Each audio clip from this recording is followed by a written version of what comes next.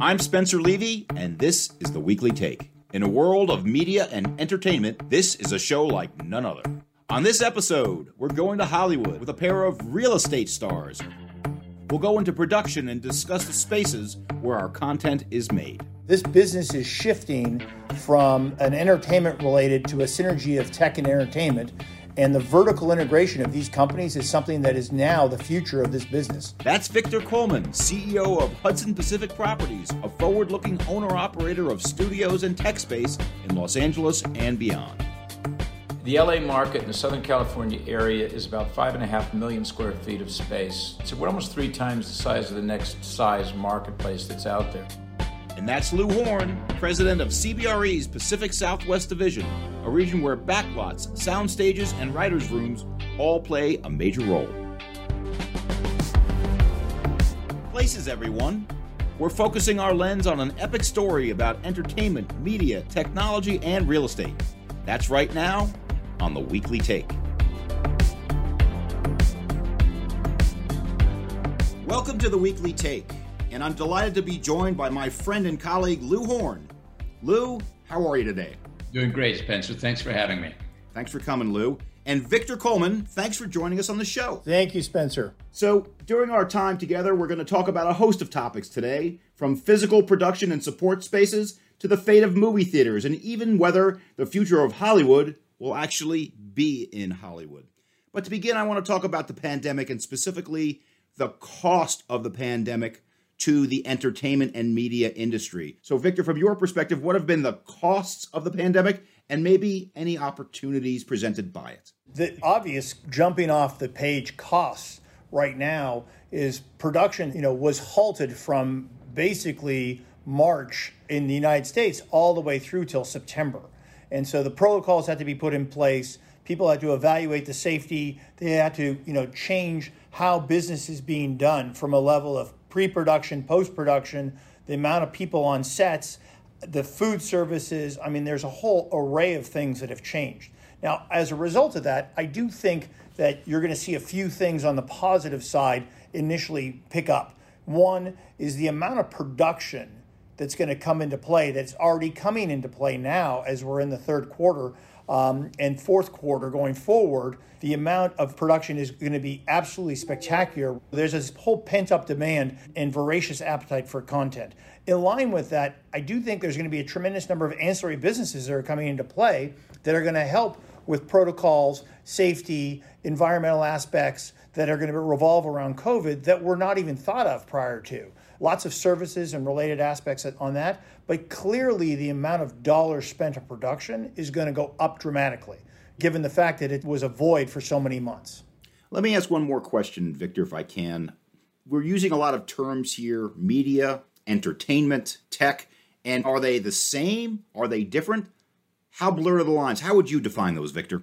I think all three of those are going to be across the board. They're all interconnected. They're absolutely blurred. I mean, media is how you're creating whatever the product is. Entertainment is enjoying it, and technology is the glue that brings it all together. Technology is the newest to the troika of media, entertainment, and technology, clearly. But as you've seen, the amount of dollars that are coming into the entertainment world is tech-driven dollars, whether it's a Google, whether it's an Apple, whether it's a Netflix, a Hulu, or it's a gaming company or the likes of that. They're all technology-related companies. So yeah, the lines are completely blurred, but I think each of them have their own roles. Some of the industries that we see are not just in the production, but we've done transactions on the industrial side where there's the creation of the monster, the alien. I mean, all of that is done here.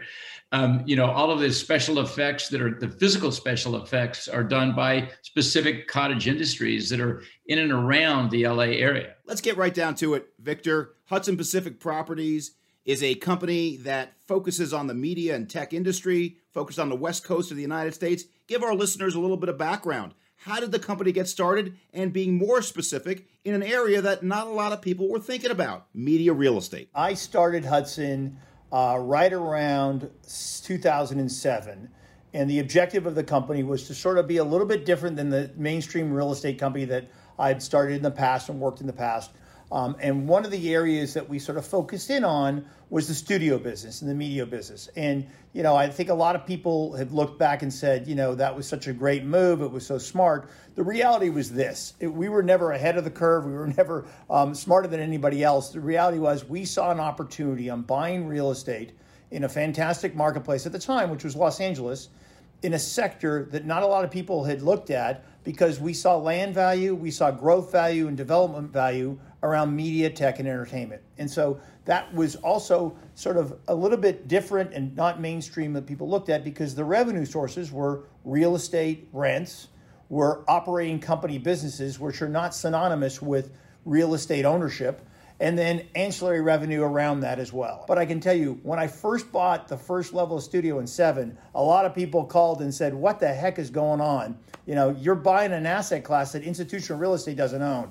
And that was the objective, is to educate and grow around institutional real estate and the media and entertainment sector. I think Victor's being very humble, because in 2007, a lot of people thought it was gimmicky. They didn't really see what he saw. So he's being very, very humble when he says that he was the early pioneer here. He absolutely was, and is now by far the dominant developer in the space. And it's not like we're from a town where there's not a lot of developers. We have a lot of talent here in that space, but Victor really saw something that nobody else did.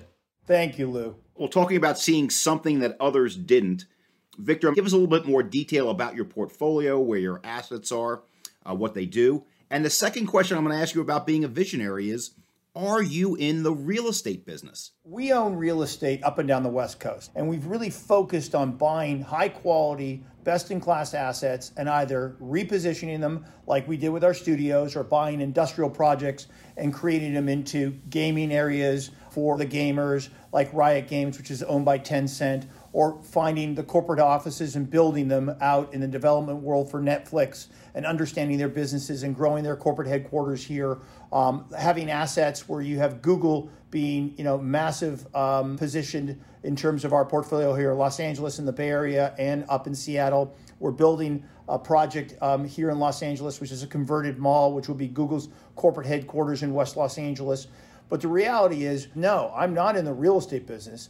I'm in the understanding business of what our tenants' and needs are and providing the services. So Lou and I are in the same business. We're both in the service end business. And I think the days of, your grandparents' real estate companies that would collect checks every month and say, thanks for being on our assets. Good luck. I'll speak to you a month from now when I get another check from you. Those are way gone. You need to understand your tenants' needs. You need to be partners with them in their growth prospects. And I think this is going to be an interesting transition for those landlords who haven't figured that out during the post-pandemic aspects. You're going to be way behind the curve, because tenants need services. And I think the successive landlords are going to be the coalition of the landlord and tenant. And it's not about price. It's not about rate. It's about quality, comfort, and safety. I don't want to come across as the chairman of Victor's fan club here, but he mentioned a couple of things here. Adaptive reuse. He took an old industrial building and turned that into one of the biggest gaming studios in the country. He's taken ground up builds. He's converted office buildings. I think there's a lot of tenants that are following Victor by his reputation, because he knows not only what to identify, but where to identify it, and then also what to build inside and what services to create. Well, I do think, listen, before this, the world that we're living in today, before, a lot of people provided services and people are like, I don't want to pay for them, or I don't need them. Now, I think it's just going to be part of the template. You're going to have safety protocol. You're going to have aspects of social distancing and PPE and the likes of that in place, embedded. You're going to have access to food services and parking and the ability to have bike racks and the likes of that in order just to survive going forward. But could you just paint a picture for us, Victor? How do entertainment and real estate work together? Yeah, of course. So our tenants on the lots today typically will film 3 days a week on the lot and 2 days a week on location. And so we, as a real estate owner there, with them as our service provider, are facilitating three things. One is we facilitate office space for them. So they have office space for pre-production, post-production. They have office space for their writers and directors, where they sit and they create the shows. The second aspect is they have the four-wall sound stages where they're building out the sets, and they have the mills where they build the sets out, and then they produce the content there, lighting and grip. These are various different size stages. So those two functions indirectly are just like any type of real estate service that you would get paid for on a per square foot basis for a year to year or 2 to 3 years or 5 years or 7 years, whatever the production company is, they would pay you on that. Then each show also pays ancillary revenue. So that's technology driven, lighting, grip, it's aspects of food services, it's telecommunication services, it's anything they need to produce their content on our lots. And some is tangible and some is just operating business aspects. And so they'll pay as well for that. We are participating in the location shoots through the lighting and grip contracts because they're part of the shows. But what's shifted today with the pandemic is as we're now getting back up and running full speed ahead, we're finding more and more filming is going to be on the lot because it's a contained environment that the safety and protocols could be adhered to. And so the daily shoots are going to be going from what we're seeing 3 days a week to more like 5 days and maybe even more to get the backlog of content at the end of the day. So we think from a revenue source, it's going to help all of us in terms of the studio business growing going forward. And there's a backlog of content. Just a last thing on that, Spencer, when you look at allocating of dollars for, if it's 100 cents on the dollar, it's almost a third, a third, a third. A third in the office space revenue, a third in the soundstage, and a third of the ancillary revenue comes out of the pocket. Let me just dig a little bit deeper if I can for just a moment, Victor. A real estate 101 question. How do you have the relationship between yourself and the tenant? Is it a lease? Is it a service contract? Is it both? It's both. So we have a lease on site, and the leases initially were year to year based on show or commercial, the actual commercial, or the film, which would be a 6-month contract. Now, because of the demand for sound stages, we've converted those to multi-year leases. So a Netflix or an Amazon or an Apple, which is the new guard, or the second tier group, which was a Showtime and HBO, Cinemax, which was sort of the guard before them, or even the conventional ABC, CBS, Fox, Paramount, Disney, Sony. They're all leasing now long term. So our leases on average are closer to 5 years, and they're just changing shows in and out when the shows are done. Great. Now, Lou, most of this, not all of it, a lot of it's done in Los Angeles, and Victor mentioned there's some done in Vancouver, but Los Angeles really has this virtuous cycle of a lot of things that make the entertainment industry possible here. So, Lou, what is it about LA that keeps the entertainment industry thriving? Well, part of it is people think of TMZ as a show. TMZ is actually an acronym. TMZ is the 30-mile radius on the center point of La Cienega and La Brea. Any point after that 30-mile radius actually is more expensive to film. There's per diem costs, there's hourly costs, there's different kinds of union issues that you've got to deal with. I mean, a lot of these studios came out here, close to 100 years ago, primarily from New York because of cheap land and weather. But now, because of the concentration here, it's no different than any other cluster. There's 225,000 people, which is almost 50% of the total media population that works in this industry in California. So the concentration is clearly down here. You've got this ecosystem here of talent that literally on a phone call you can bring into your own, whether you're developing a game or whether you're developing a show or whether you're developing a movie. All is accessible in the LA area, and that's why there's always going to be a concentration of these kinds of larger occupiers in this space here. Well, I think, Lou, you mentioned a key word, and that word is content and the explosion of new content that's coming out today, Victor. So content, if you can go into how important content is to your business and obviously to the business of your tenants. Content is where the massive amount of dollars are going to play. Netflix, Amazon, or Apple, this is where the world is going. And as a result, it is Los Angeles because the post and pre-production is all here at the same time. But you're going to find, this business is shifting from an entertainment related to a synergy of tech and entertainment. And the vertical integration of these companies is something that is now the future of this business. And because of what we're living at right now through, COVID, there is a shortage of content. People have burned through content because they haven't been filming since February of 2020. And so now all this sort of pent-up demand you're going to see is going to flow through. It's going to be very interesting to see what happens with, obviously, on the small screen. But the interesting aspects are going to be feature films and what's going to happen there. Because there's been a lot of feature films that are sitting in the can ready to go, and they don't have a place to send them. And so whatever happens at this next phase, that's going to be very interesting to see what's going to transpire and how successful that's going to be and how that model is going to change, because it's definitely going to change. Spencer, the other thing that we need to note is that one of the hottest areas in media right now is in television, or streaming media that's happening right now. It used to be that one of the large studios would create 8 to 10 movies on an annual basis.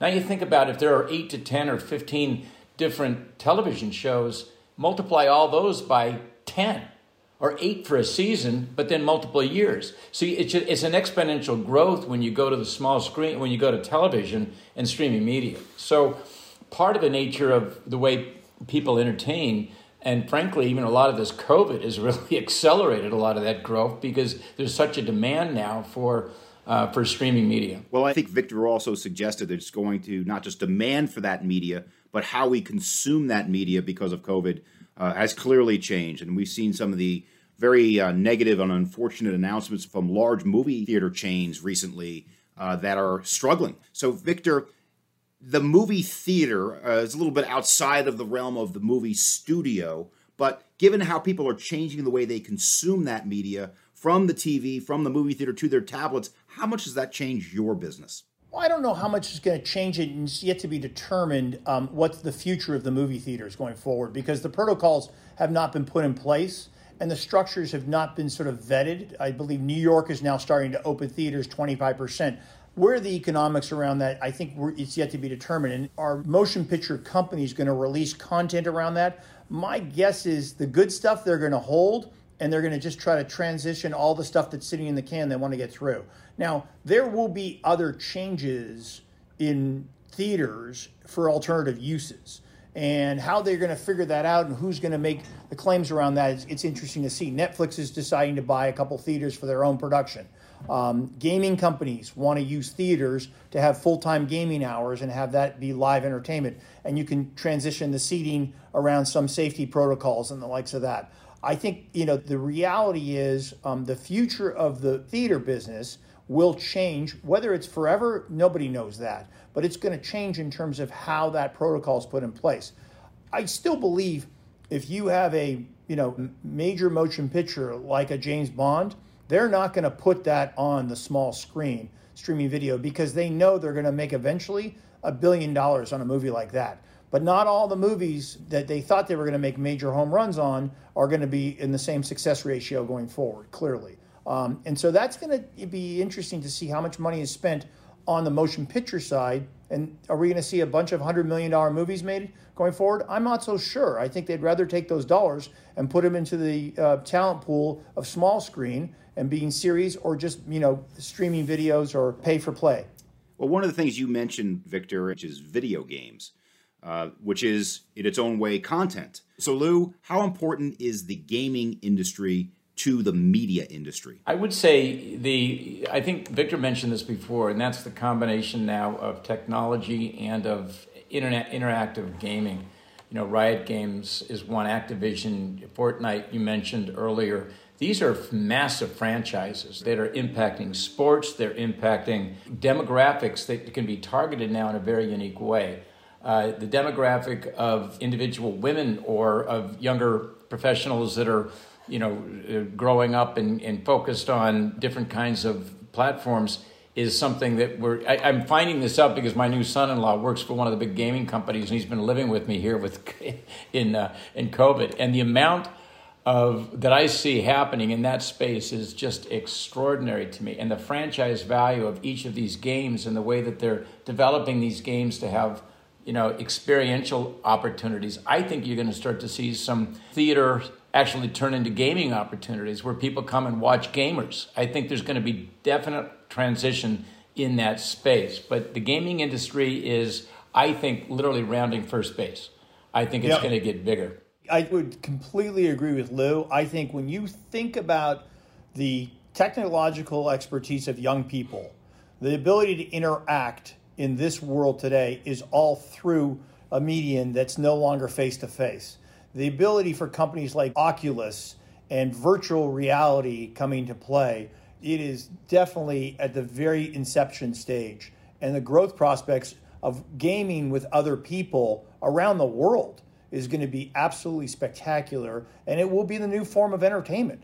I think that the world of live sports is going to change because of this, because more and more people are going to be attracted to this aspect. It's faster, it's interactive, you have the ability to engage with others at the same time on multiple levels. So there's a lot of positivity around that. And as I said earlier, this is the merging of media and entertainment and technology. And that's why the money is being spent in absolute huge dollars into this area. One of the things you just mentioned, Victor, and Lou mentioned as well, is just this ecosystem of media and tech. I want to go to the tech side of it now.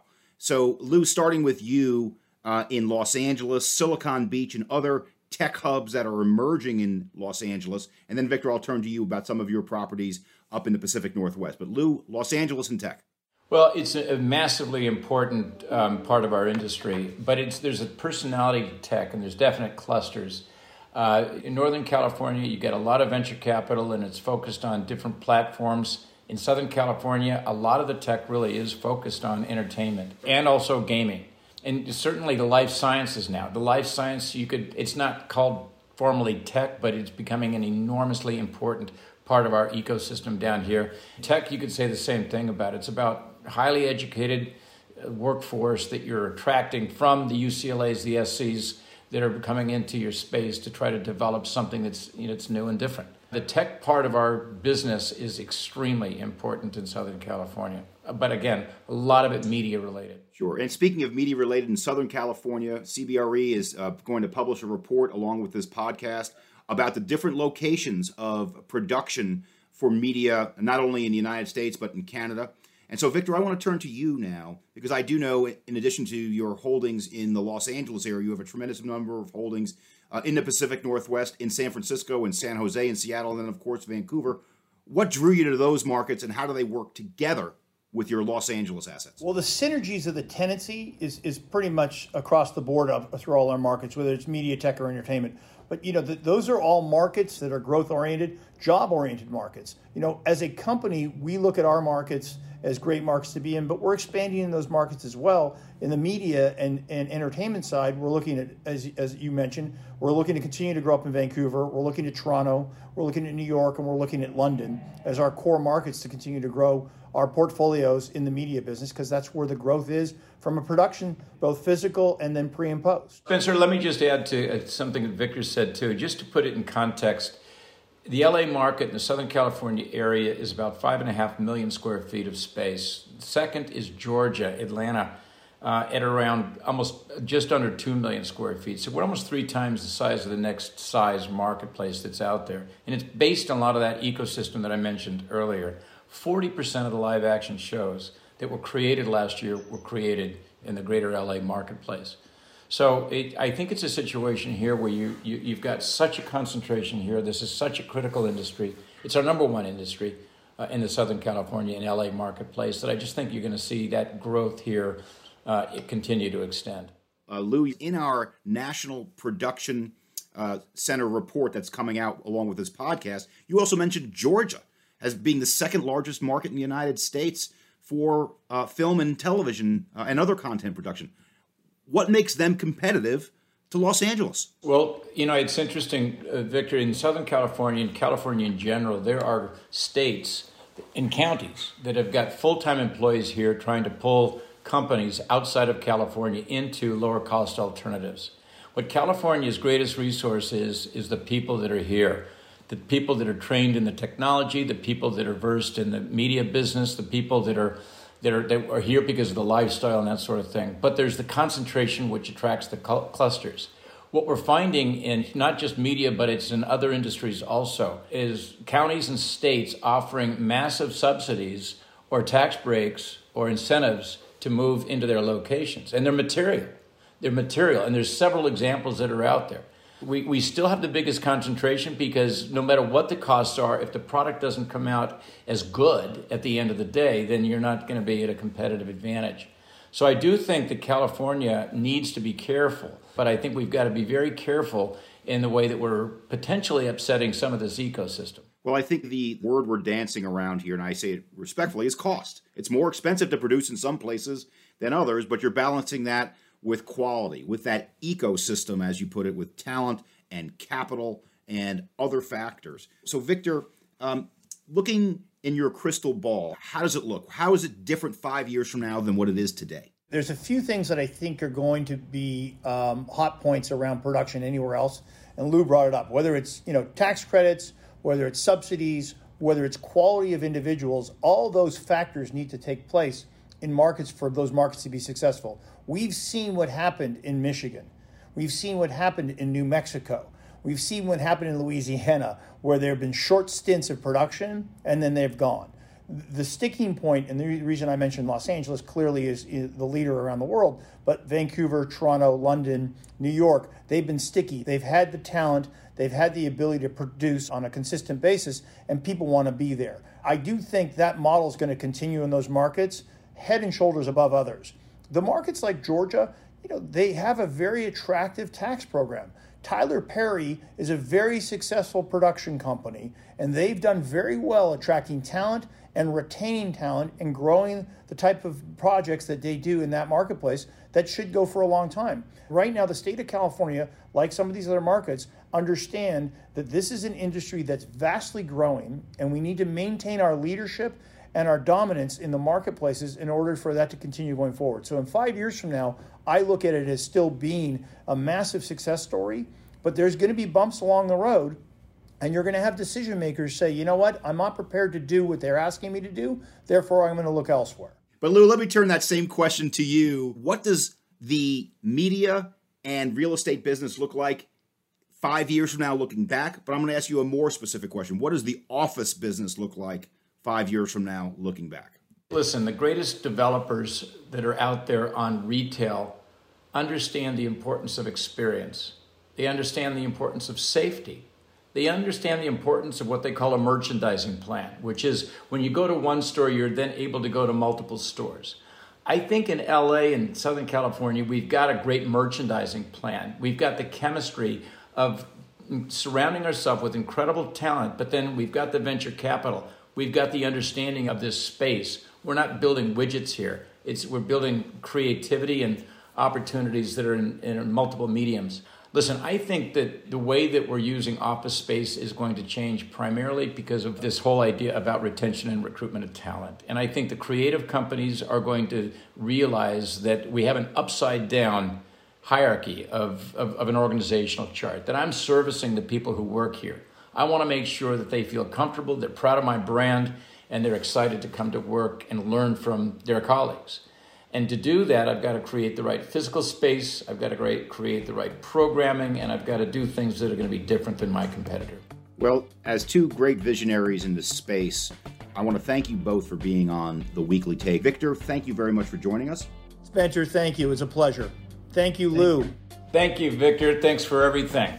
For more on our show and to find a copy of CBRE's new report on entertainment, media, tech, and real estate, check out cbre.com/theweeklytake. We'd also love your feedback. If you found us on Apple Podcasts, Spotify, or another platform, please subscribe, rate, and review us wherever you listen. Once again, thanks for joining us. Until next time, I'm Spencer Levy.